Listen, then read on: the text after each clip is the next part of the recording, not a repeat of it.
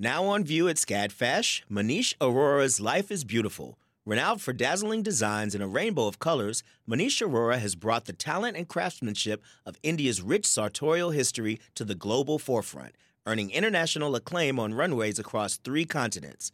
Designing in India since the 1990s, Aurora's glittering garments celebrate extravagant expressions of self through varied materials, techniques, and silhouettes in a triumphant union of Western and Eastern aesthetics adapted to today's multicultural society with a touch of humor. Find out more at scadfash.org.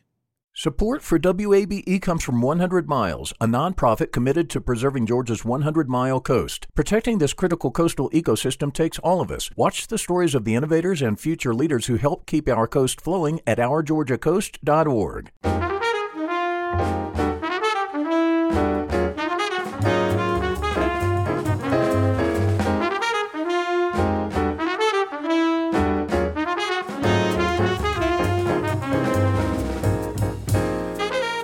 From WABE in Atlanta, this is City Lights. I'm Lois Reitzes. Thank you for listening. Sam Beam, also known as Iron and Wine, is famous for his gentle vocals and introspective songs. You may recognize his music from movie and TV soundtracks such as Twilight and Friday Night Lights. The indie singer-songwriter is performing at Pullman Yards tomorrow evening with Andrew Bird. And later this hour, Iron and Wine joins City Lights producer Summer Evans to talk about the concert and his 20-year career. First, when Dr. Fahamu Peku became a father 18 years ago, the new role lit a passion inside him to pursue his dreams of becoming an artist. His artwork depicts both the joys and challenges of Blackness. Fahamu Peku's latest endeavor is Black Boy Journal, a quarterly collection of images and writings by people who understand the experience most intimately. The first volume was recently published as a digital download. The artist joins me now via Zoom to talk more about the project. Fahamu Peku, welcome back to City Lights.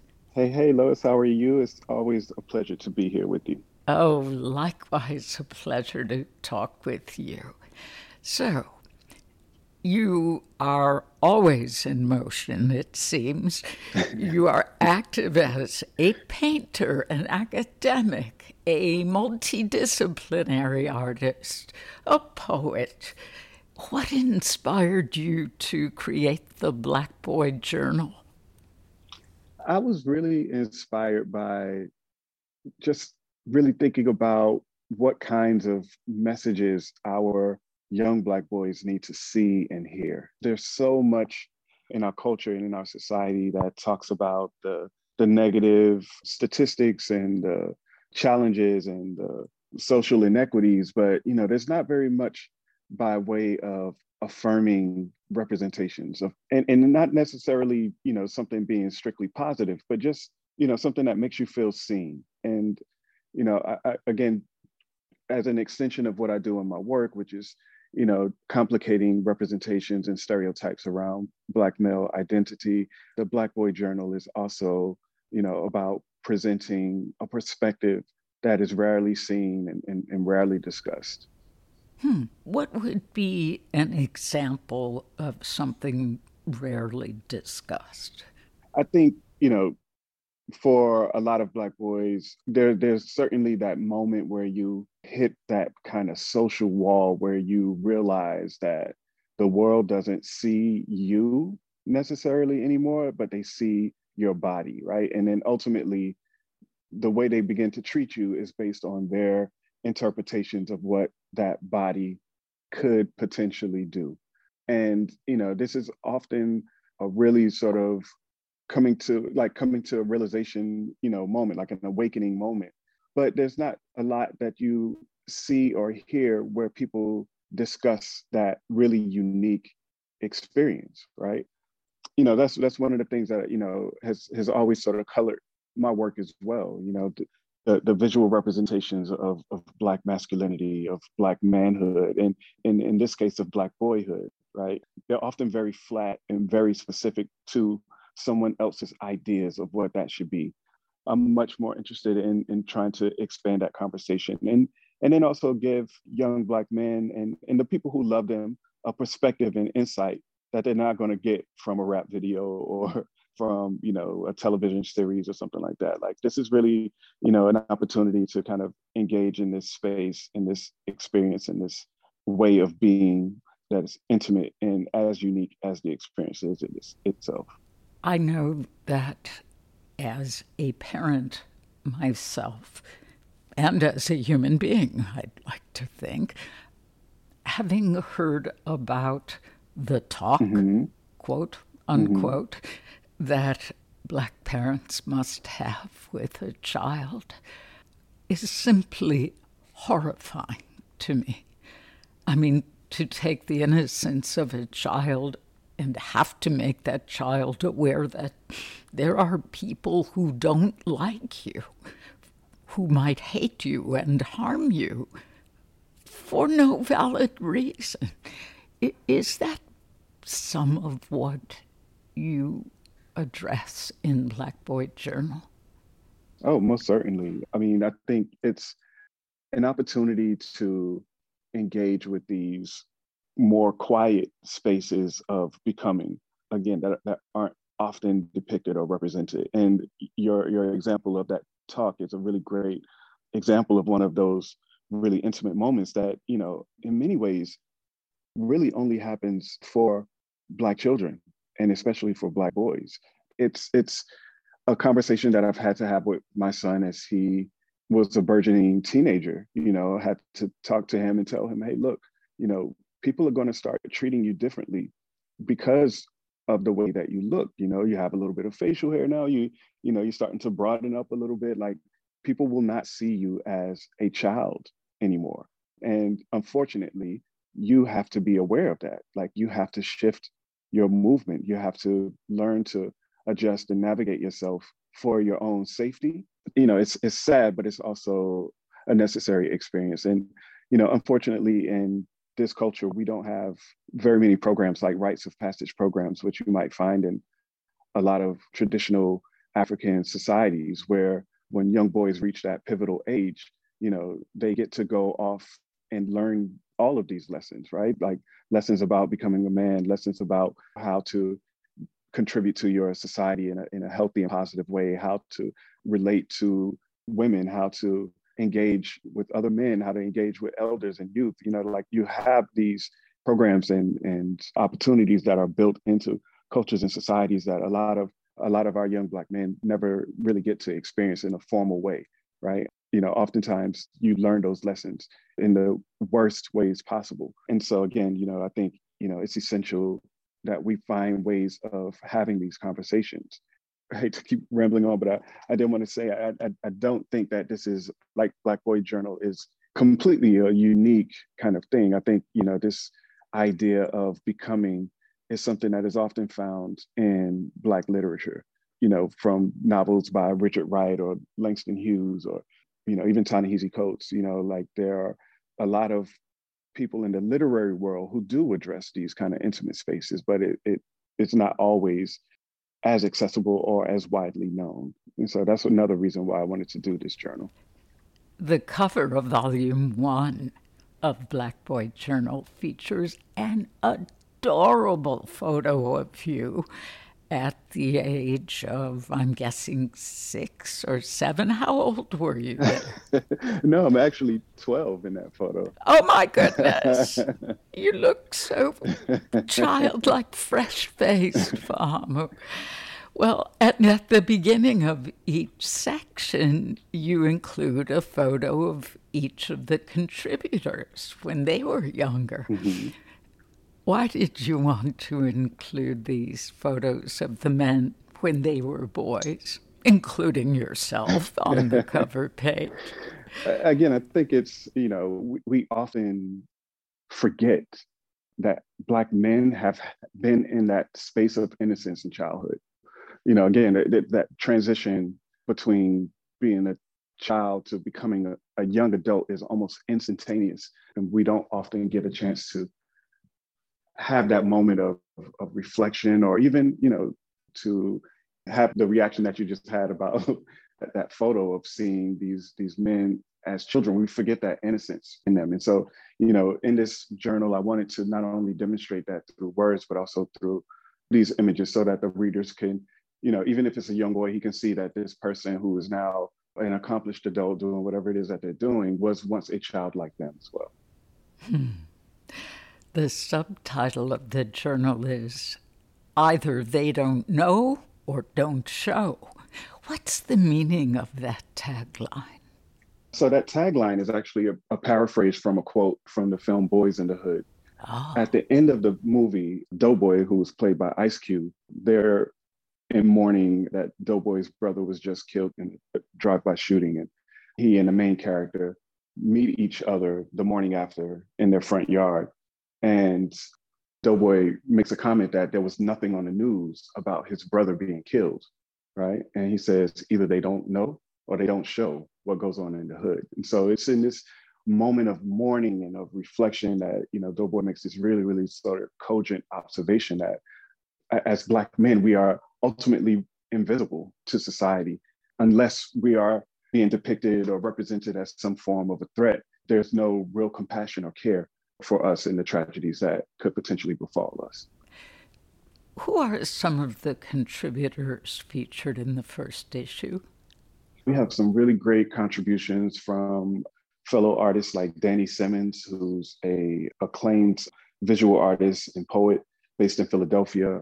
Atlanta's own Charlie Palmer is a contributor to this issue. We have a wonderful piece by my good friend John Good, who also has contributed a piece. And we also did an open call earlier in the year, and we had a number of great submissions from artists around the country. You mentioned Charlie Palmer. We spoke last year before his retrospective exhibition at the Hammonds House Museum. The poem in Black Boy Journal is by Shelley Dance about Charlie Palmer, and you have a painting by the artist below it. Would you read the excerpt for us? It goes as follows. Curiosity used to get the best of him in good ways, searching, stumbling to find his way on a path he knew not. He longed for conversation. He longed for connection. He longed for being. He still does. Surely he longed to grow up, for manhood was his plan. Where did he go? His dreams were no longer his own. Deepest desires manifested as self-determination. Self-questioning questioned self. His growth choked out by twisted thoughts that shut the door to his heart. When did I lose him? He was taught to be bold, to make his mark. Creative tenacity masked creative tension. You see, it's easier to be a creative version of him as me. The question is not as much when did he turn, but when and why did I? When did I become so damn serious? Being true to self is actually a facade of my brokenness. Pride covered up my cries. I realize I've protected his vulnerability by hiding in plain sight of myself. The identity of me is at a breaking point. Our heart blackened by the hurts. I am he. He is me. I've robbed part of my royalty. At last, here I be, calling him forth. The longing to hold him for the first time in this life. We are what we were when we were children. Shelley Dance's poem about Charlie Palmer. How does the painting relate to the poem? I love that you have these color bars that overlay the figure of this child who is seemingly floating by. But these color bars kind of look like distortions, right? That might happen like if your television or your computer screen is glitching. And I like to think that these distortions are all of the different kinds of influences and ideas and things that get projected onto this Black boy, and then, ultimately disguising and hiding the child beneath. And so, for me, there's this tension between the boy and these distortions representing, the way that the world sort of, can come in and strip away that innocence and childhood, and you're forced to kind of navigate your way through. If you are just joining us, this is City Lights on WABE. I'm Lois Reitzes, and my guest is artist Dr. Fahamu Beku. We've been discussing his new project, Black Boy Journal. One of the pages in the journal is titled The Game, in case you missed it. Why did you want to include these pieces of advice? This is something I came across online many, many years ago, and I always thought it was a really great collection of tenets or rules that every man should know. Things like always look a person in the eye when you talk to them, buy a plunger before you need a plunger, always give a firm handshake, compliment her shoes, never take her to the movies on the first date. These are things that I feel like are great ideas to pass down to a young man, things to keep in mind, things to remember. It's like tools in a toolbox to help prepare you to move through the world. And they're universal, that it doesn't matter, who you are or where you came from. These things are all applicable. I mean, they're all qualities that I think every man should at least aspire to possess. The paintings by Martin Mbugua are breathtaking. Yes. Would you describe their appearance, what they represent, and also please help me with the pronunciation of his artist's name? Yes, Martin Mbugua. And he goes by Tuscago? Yes, Tuscago. And this is one of the artists who responded to our open call. And he submitted these two paintings. The first painting shows a figure almost like Icarus, so a Black male, his wings, one wing is broken and the feathers are gone. And it's just, you see just the bone. And he describes this work as a fallen angel, but at the same time, someone who's in the process of discovering their power and attempting to recover their power. The second piece is very reminiscent of The Last Supper. It's a series of the artist himself and self-portraits sitting around a table with another figure, which is also the artist's self-portrait, laying on the table as if he's about to be consumed. This image for me really kind of made me think about, the process of therapy, of examining oneself and finding ways to take parts of yourself that have been missing or broken or misplaced and being able to sort of reassemble or remember oneself. So I saw in this image, again, this, idea that a lot of what happens to us in the world is we sort of become fragmented about who we are, about what we can become based on the sort of impositions that are projected onto us through culture and society, the necessity of doing the work of unpacking all of those things to find yourself again. You've written two stories that appear in the journal. The first is about the time you went to pour concrete with your uncle on a job site and suffered heat stroke. That was scary. And the second story is about, I'm glad to hear you laughing, Faham. The second story is about a conversation you had with your grandpa one Sunday afternoon. Why do those two experiences still resonate with you today? Well, the story about the concrete is one of my favorite stories to tell. It was a tough lesson to learn, but has proven to be critically essential to not only my livelihood, but just to being in the world, period. To kind of summarize, I was invited to work with my uncle doing this job, pouring concrete, as I prepared to leave my hometown to move to Atlanta to go to college. And it's one of those really sort of like laborious, backbreaking jobs. And, you know, within an hour, I was back home. I just couldn't hack it.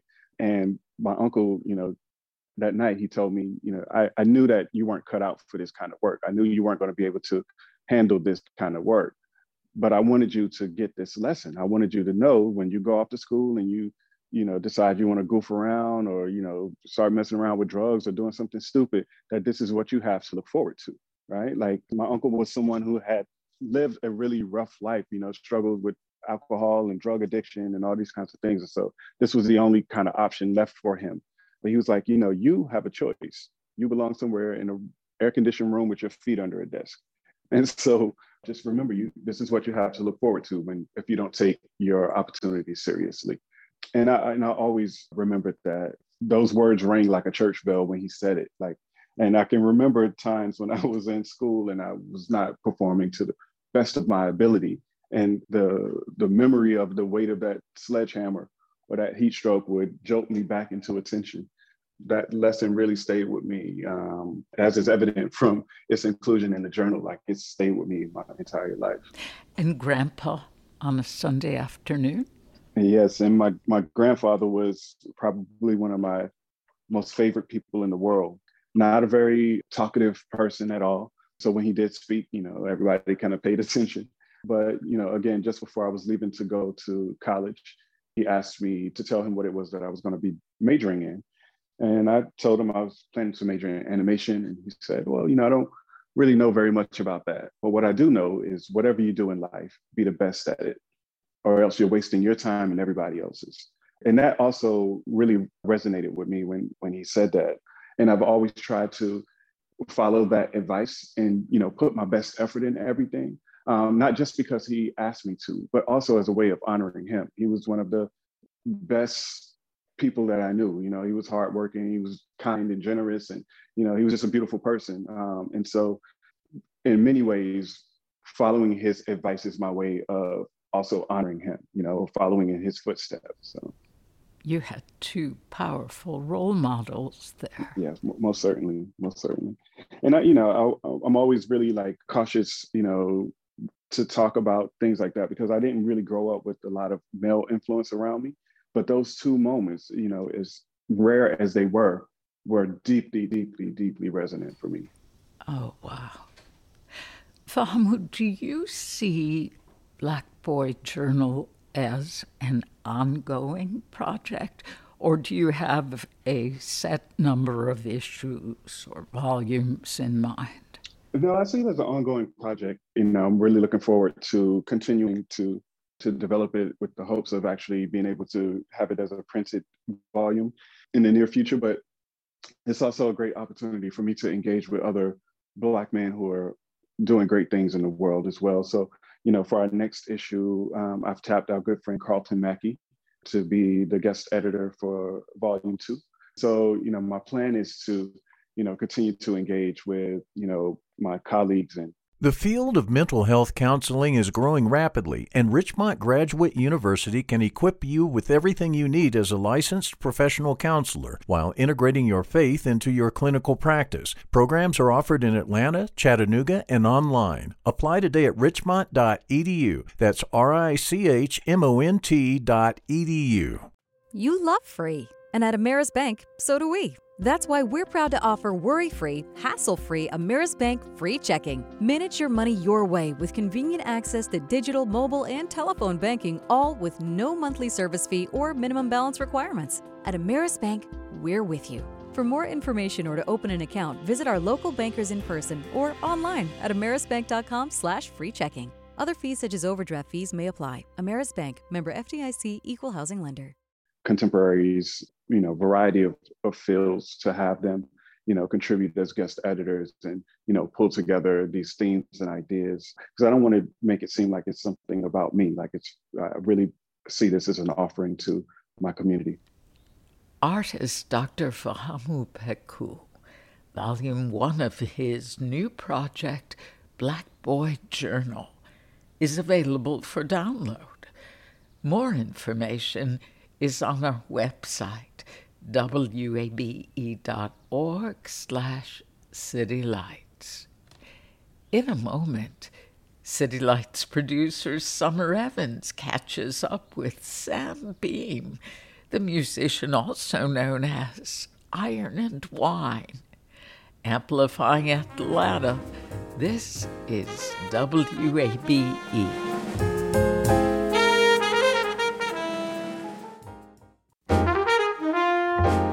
This is City Lights on WABE. I'm Lois Wrights. It's great to have you along. Say it's here where our pieces fall in place. Any rain softly kisses a summer face. Anywhere means we're running. We can sleep and see them coming. Where we drift and call it dreaming. We can weep and call it singing. Sam Beam, also known as Iron and Wine, is famous for his gentle vocals and introspective songs.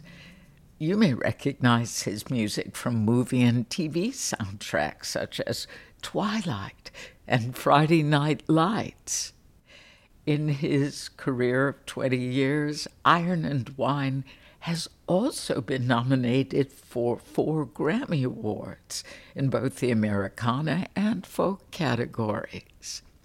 The indie singer-songwriter will perform at Pullman Yards tomorrow evening with Andrew Bird.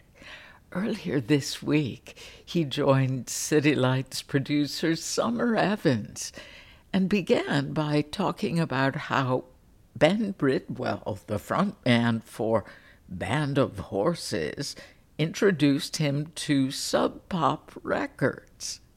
Ben and I grew up together in Columbia, South Carolina. His older brother is one of my best friends. And so I'd known Ben forever. And he had moved out to Seattle with his band, and they were recording music and just, being part of that scene there. And so inevitably they ended up bumping into Sub Pop Records. And I was, just doing stuff for fun, in my spare time, recording music and writing songs and just keeping up with Ben, because that's how we stayed in touch. When we were together, we would exchange music, have you heard this or have you heard that?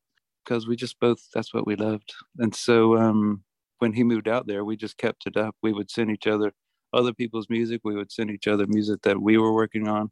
So my stuff was in his ear. And when he was talking to Sub Pop, being the magnanimous, incredible person he is, he just, said, here you go. I would see what you think about this. And they called me. Wow. What a great friend. I know. The best one I've ever had. And I mean, to get picked up by Sub Pop Records, that's pretty wild, because in case people don't know, they were central to the grunge movement with bands like Nirvana and Soundgarden and Mudhoney. I know. I was very familiar with what Sub Pop was. I was just shocked that they were calling me. And given what I was making, I was like, you sure you have the right number? But then they sent me other things they were putting out, like the Shins and some of Rosie Thomas's music at the time and Damien Jurato's music at the time. And it made sense. And no one else was knocking. So did you ever feel that you had to follow suit with the grunge punk scene, or? Well, that's what I mean. I mean, by the time they called me, I feel like they gave me, those records that I mentioned, they gave me evidence that they were still doing heavy music, but also shifting, doing other things. But I also, over the years, they had put out some other kind of quieter things. Not much, but some. They were starting to branch out. Yeah. I read that you came up with your moniker Iron and Wine from a dietary supplement. Is this true? Yeah. What's the backstory? Well, I'd never heard of this stuff, but I was working on a film, in the late 90s, student film in South Georgia. One of those like gas station, country store kind of combos. Very familiar. And they had, what I'm talking about. And they had this stuff on the shelf called beef, iron, and wine. I just thought that was such a weird combination of words. I had no idea what it was, but it was like some kind of supplement people drank, along the lines of like castor oil and things like that part snake oil, part total placebo, maybe, hopefully. But I don't know, for some reason the combo of words just stuck in my head. And so when I don't know, they rumbled around in my brain for a while until it came out on a cassette, handwritten cassette somewhere. And you didn't want to keep beef in front of Iron and Wine? Yeah, let you wonder why. leave it a mystery. Yeah. Why did you not want to go by Sam Bean when you were starting out? I just thought that was boring on a marquee or on a handwritten cassette. Sam Bean didn't have the ring that Iron and Wine did. And, it kind of encapsulated what I felt like I was trying to do with the music, sort of embracing these contradictions that life presents us with. Mm. Most of your personal life is kept offline. When I was looking through your social media and stuff, you're relatively, you pride yourself in being a private person. Was that a challenge for you when you started to make it big in this industry? No, I just don't run my mouth, and I don't post very much online. I value being able to escape. I like being successful, but I don't necessarily like being recognized all the time. It's just annoying. There's a big value in being able to hermit away and concentrate and get work done. I'm always happy when I'm working, and so that's where I get the most done in private. Yeah, absolutely. Yeah, to not always be in the spotlight probably helps with your creative process as well. It does mine. I mean, some people are different though. There's a lot of people that, they thrive on that kind of energy and they write about it. That's what they are into, but mine comes from a different place. Yeah. Let's talk about your writing process. Speaking of, a lot of your songs are very introspective and reflective. How do you decide what you want to focus on in your music? I don't. The moment that I have decided, I usually try to wiggle out of it. I don't know. It's a funny engagement. There's no real right or wrong answers getting into it. It's just, suiting my taste at the moment. And so a lot of the times it'll start with the melody, I'll just be fooling around with the guitar or the piano or something and come up with a melody.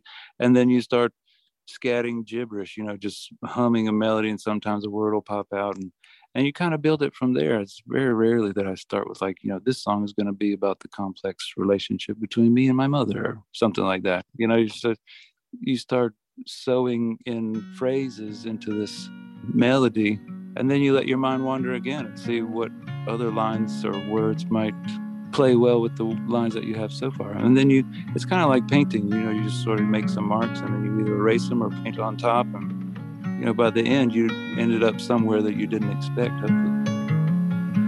I'm thinking it's a sign that the freckles in our eyes are mirror images, and when we kiss they're perfectly aligned. And I have to speculate that God himself did make us into corresponding shapes like puzzles. What a beautiful mind you have. Thanks. I also sometimes, to be honest, sometimes you're just playing a rhyming game, which feels lame at the time when you can't feel a good rhyme. But it also gets you out of a jam every now and then. That's true. That's true. Last year, you released Archive Series number 5, Tallahassee Records. These are some of your first recordings from 1998 and 1999.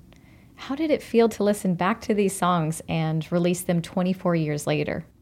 It's a kick in the head. It's really bizarre. But, I'm kind of used to it. We've been doing the Archive Series for a little while now, and the first one was a real kick in the head because I hadn't listened to stuff for ages and ages. Did you cringe at all listening back to it, or were you like, what? Not so. I mean, I feel like if I had done it maybe 10 years, when I was really hard set on creating like some musical identity and like really like etching out what I thought was the only I could write, some ridiculous idea like that I had, as I was starting out. I think I might have been a little bit more hesitant, but at this point, it's kind of like looking at old high school photos. You can just laugh about, oh, check out, the way the hairdos at the time, where I feel like the distance probably helps. Yeah. Yeah, I bet that felt very nostalgic listening back to them. It does. Whether I like the song or not, it's really fun to just listen and say, oh, wow, who was I back then? Who wrote that song? Because I mean, half of them I don't even remember writing. You just like finding a photo book that you didn't know existed. It's full of pictures of you. It's pretty fun. Did you always know you wanted to go back and release those recordings one day? No, I didn't. I just like moving forward. Even today, I just always looking around the corner, trying to figure out what you're doing next. That's more interesting than looking back. But at the same time, we had people, a lot of the material had been out on the internet early on from either friends that I shared it with or, whatever. So fans had access to it, at some point or another. And everybody was always asking about these songs and they were just laying on the shelf. So you might as well do something. Give them a new life. Exactly. Were any of these songs on this archive series or in the previous 1 through 4 one of the songs that you sent to Sub Pop? Probably. I can't remember exactly which. They must have been, because I sent them a bunch of stuff and they didn't all make it onto the record. So yeah, probably. I can't really remember what I sent them. Are there any songs in particular that you really enjoy performing off of this new number 5 series? I've been performing a couple of them. There's one called Why Hate the Winter, which is kind of a sweet little unnecessarily complicated song. There's a high-speed chase on the TV set, and I think to myself, why hate the winter?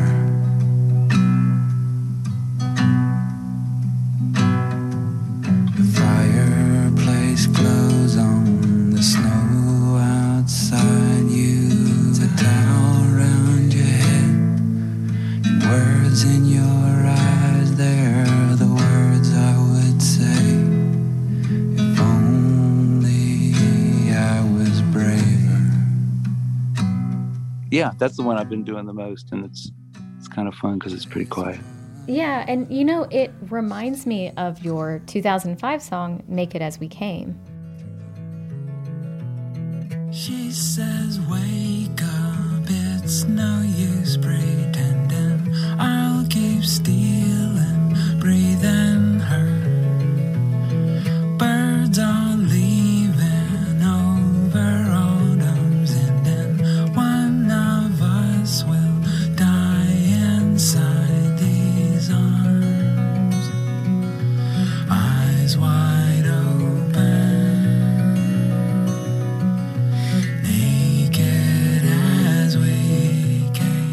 Oh, yeah.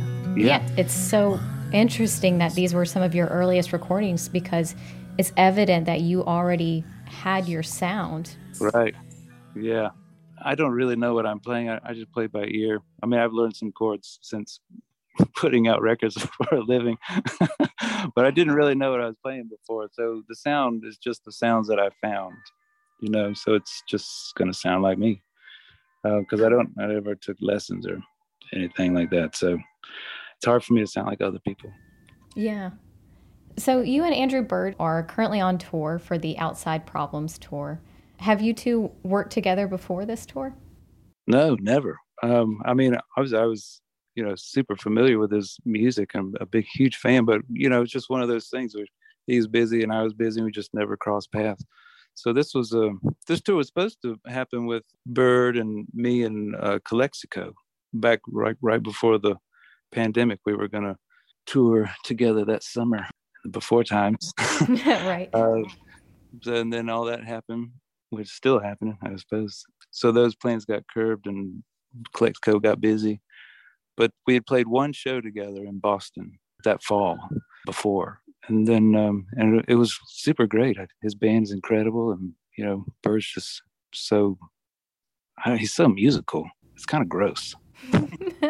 He's too talented. Yeah, exactly. You know what I'm talking about. It's like so effortlessly sonorous. But no, I'm teasing. He's fantastic. And so we do a couple songs together, and he'll play my songs and I'll play his songs. It's fun. How do you think each of your artistic styles complement one another? Well, I mean, I think we draw from I think our record collections are probably pretty similar. For one reason or another, we're drawn to sort of this folk structure. I mean, but we also enjoy punk rock. We enjoy world music, for lack of a better term. I don't know. I just think there's a similar curiosity. He definitely comes from a very different musical background than me. I mean, he's a classically trained, violin savant. I don't know whatever you call it. Virtuoso. I'm sure virtuoso. Exactly.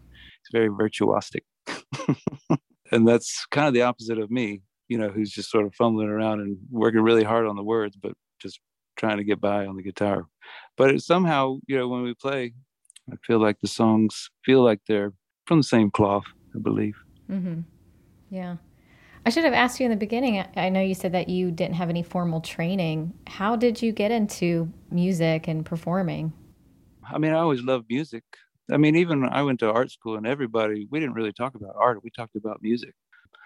And so I was always really into it, but I didn't have any training. But my dad had an acoustic guitar, that he got, sometime in the early 80s, I think, but just sat in the closet. And so I started fooling around with that, and one thing led to another, honestly. But I never played shows. I didn't, it was just strictly a hobby kind of thing. I didn't play shows until I actually had a record out. Oh, I bet that was a nerve-wracking experience getting on stage the first time. Definitely. It was not my idea of fun, but it was exciting though too. Yeah. So I was introduced to your music through your song, Flightless Bird and Such Great Heights. Both songs, along with several others that you have been featured both in TV shows and in movies. What was your initial thought when you were asked to have your song, Flightless Bird, be a part of the soundtrack of a teenage vampire movie, Twilight? At the time, whatever came along, I was like, yeah, hell yeah, that sounds great. I love participating in that way, as my artist ego loves to be stroked. It's a nice pat on the back. So it was super exciting. I had never heard of those books. My friend Stuart at Sub Pop Records, I think he's the one who called me and said, I think this is really gonna happen. So I was excited. Yeah, I have no preconceived idea what it was going to be or how they're going to use it, or I was just glad to be a part of it. I was a quick, wet boy diving too deep for coins. All of your street light eyes wide on my plastic toys. Then when the cops closed the fair, I cut my long baby hair and stole me a dog-eared map and called for you every... What's next for Iron and Wine? Is there going to be a archive series number 6? I'm sure there will be. I'm not exactly sure when it will be out, but we've got plenty more stuff to bless the world with. Next for me, I'm going to do some more touring with Andrew through the fall, and then I'm going to go into the studio in the new year, early part of the new year, and record some new stuff. It's been quite a while. There's a short record of songs, Laurie McKenna's song. There's an artist named Laurie McKenna that I really like. I recorded some of her songs. That'll come out pretty soon. Still finishing up a concert movie that we made. I think that does it. Sam Beam, the singer-songwriter known as Iron and Wine. He and Andrew Bird are performing at Pullman Yards tomorrow evening. More information is on our website, wabe.org/citylights. Coming up, our series of local artists in their own words, speaking of the arts. Today, featuring the metal artist Karina Sephora. Amplifying Atlanta, this is 90.1 WABE.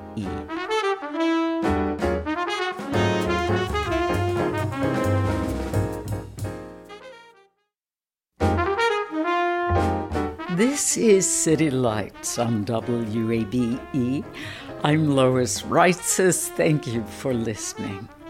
It's time now for our segment, Speaking of the Arts, where we hear some of Atlanta's creative artists in their own words. I'm Karina Sephora. I'm a metal sculptor and mixed media artist. I specialize in blacksmithing and working with metal. I utilize repetitious imagery of trees, ladders, nautical and celestial atmospheres to explore emotion, memory, and ritual. These references to the natural world also convey loss and transformation, and an attempt to bring order while embracing the chaotic. My first beginning start with any metal work was when I was about 5 years old, and my father was always building something, and I would follow him out to the workshop and help out. I probably got in the way more than I helped, to tell you the honest truth. But I had my own welding helmet, and I called welding the electric lightning. I had a second father, and he was a boat builder. So there were always boats being built around, and my grandfather was a sea captain. So there were oftentimes sea voyages as a young child. My family was from New York City, but I grew up in rural New Hampshire. The smallest property we lived on was 42 acres. So there was a lot of time playing in the fields, in the forest. My favorite game was to make little boats out of leaves and natural objects that I found and float them down the water.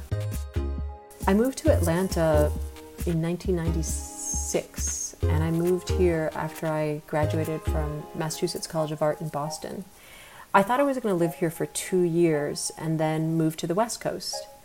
Although I feel my heart is oftentimes on those beautiful coastal lands, there's something where I've put my roots in here in Atlanta, and I've called it home for over 25 years. There's been a lot of influences, sometimes being in a landlocked city and being a person who loves the waters has influenced me. And the people, the community here. I have grown to love the arts community and my peers. I think the art scene is one of the biggest influences for me here in Atlanta. I'm also very influenced by the Cherokee and Creek people who at one time walked on these lands. I recently made a sculptural piece for the city of Roswell, a sculptural bike rack, and it has the Cherokee rose, which was the symbol for the state of Georgia. And in certain tales, it says that it's the tears of the women as they were walking on the Trail of Tears, and they turned to these beautiful white roses. I like to, when I have some materials, I like to use it all the way up till there's nothing left to use. And I find there's a relationship between the materials together. For instance, I recently had a lot of bronze water jet cut from a plate of steel, and the cast off I use as a template or as a stencil for a series of paintings. I'm very inspired by nature, and I live in a contemporary society where humans are doing what humans do, whether it's being kind to one another or unkind. And every once in a while I come across an article in the news, or there's something that's happening in the world, and it's very influential in what I do. For instance, there was a couple of years where I created artwork where I transformed guns into something else. Initially, a church came to me and asked me, would I transform a gun into a garden tool? And out of that, kind of a whole world opened up in the next 2 years where people came to me and they wanted me to destroy and transform their guns and turn them into something else. I'm influenced by the music scene to a degree here, and the innovation that happens. Atlanta has been good to me, and I have given back in many ways. I will say there's somewhat of a legacy that is left. If you believe that metal is somewhat permanent, I've created a number of permanent site-specific sculptures in the city of Smyrna, the city of Sandy Springs, the city of Roswell, the city of Atlanta, the city of Decatur, and many outlying states as well. But those are some of the top places that I have public works. Some of my favorite places to see art in Atlanta, of course, the High Museum. I'm a member. I've been a longtime member of the High Museum. I also love, during the pandemic, that they have these wonderful dance parties. I love movement and dance and music, and people jiving to music is just makes my heart sing. So I love the High Museum. I love the Friday nights that are there. I've oftentimes loved the art that is shown at the Museum of Contemporary Art, Georgia. My gallery is the Spalding Nix Fine Art, and I love the art that they show. It's an interesting cross-section of contemporary artists from all different veins. And I have always really loved the Marcia Wood Gallery and Susan Bridges' White Space. I'm a big fan of much of the work that's shown at Sandler Hudson, and of course Mason Fine Art and September Gray. Kevin Sipp is always doing something wonderful and creative in Gallery 72 with the City of Atlanta. And Mint shows some wonderful work, up and coming artists, kind of that spice that you don't always get in every other gallery. I had a solo exhibition at the Spalding Nix Fine Art this summer, and it was a wonderful opportunity, mixed media sculpture, predominantly forged bronze and forged copper, forged and formed copper, as well as some paintings and some steel sculptures. So their work the work from that show is archived on their website, spaldingnixfineart.com. Metal artist Corinna Sephora, and our series Speaking of the Arts. More information about Sephora and her work are on our website, wabe.org/citylights. You've been listening to City Lights, our daily exploration of arts and culture. Tomorrow at 11 a.m., actor, comedian, and author Phoebe Robinson stars in the new show, Everything's Trash. We'll listen back to my conversation with the Dope Queen herself about her 2021 book, Please Don't Sit on My Bed in Your Outside Clothes.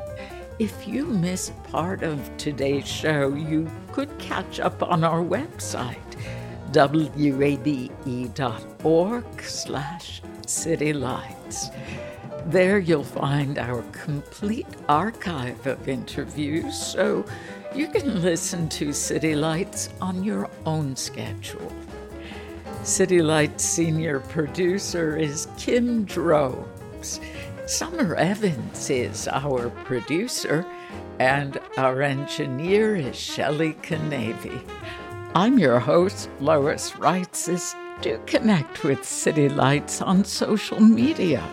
We're at WABE City Lights on Facebook and Instagram, and you can follow me on Twitter at LOISREITZES. Thanks for listening to WABE Atlanta.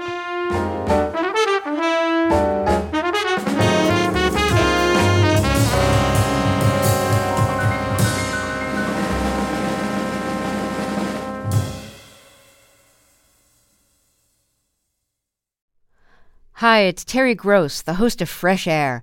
We bring you in-depth, long-form interviews with actors, directors, musicians, authors, journalists, and more.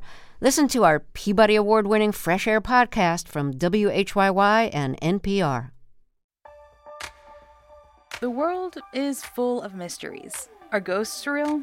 Is that yogurt expired? Hey, the unknown can be scary. But when you donate to WABE, you know where your money is going. Your gift supports the journalism that keeps you informed and the programs that pull back the curtain on complicated stories. Help us make the world less mysterious. Become a member now. Go online to wabe.org/donate, and thanks.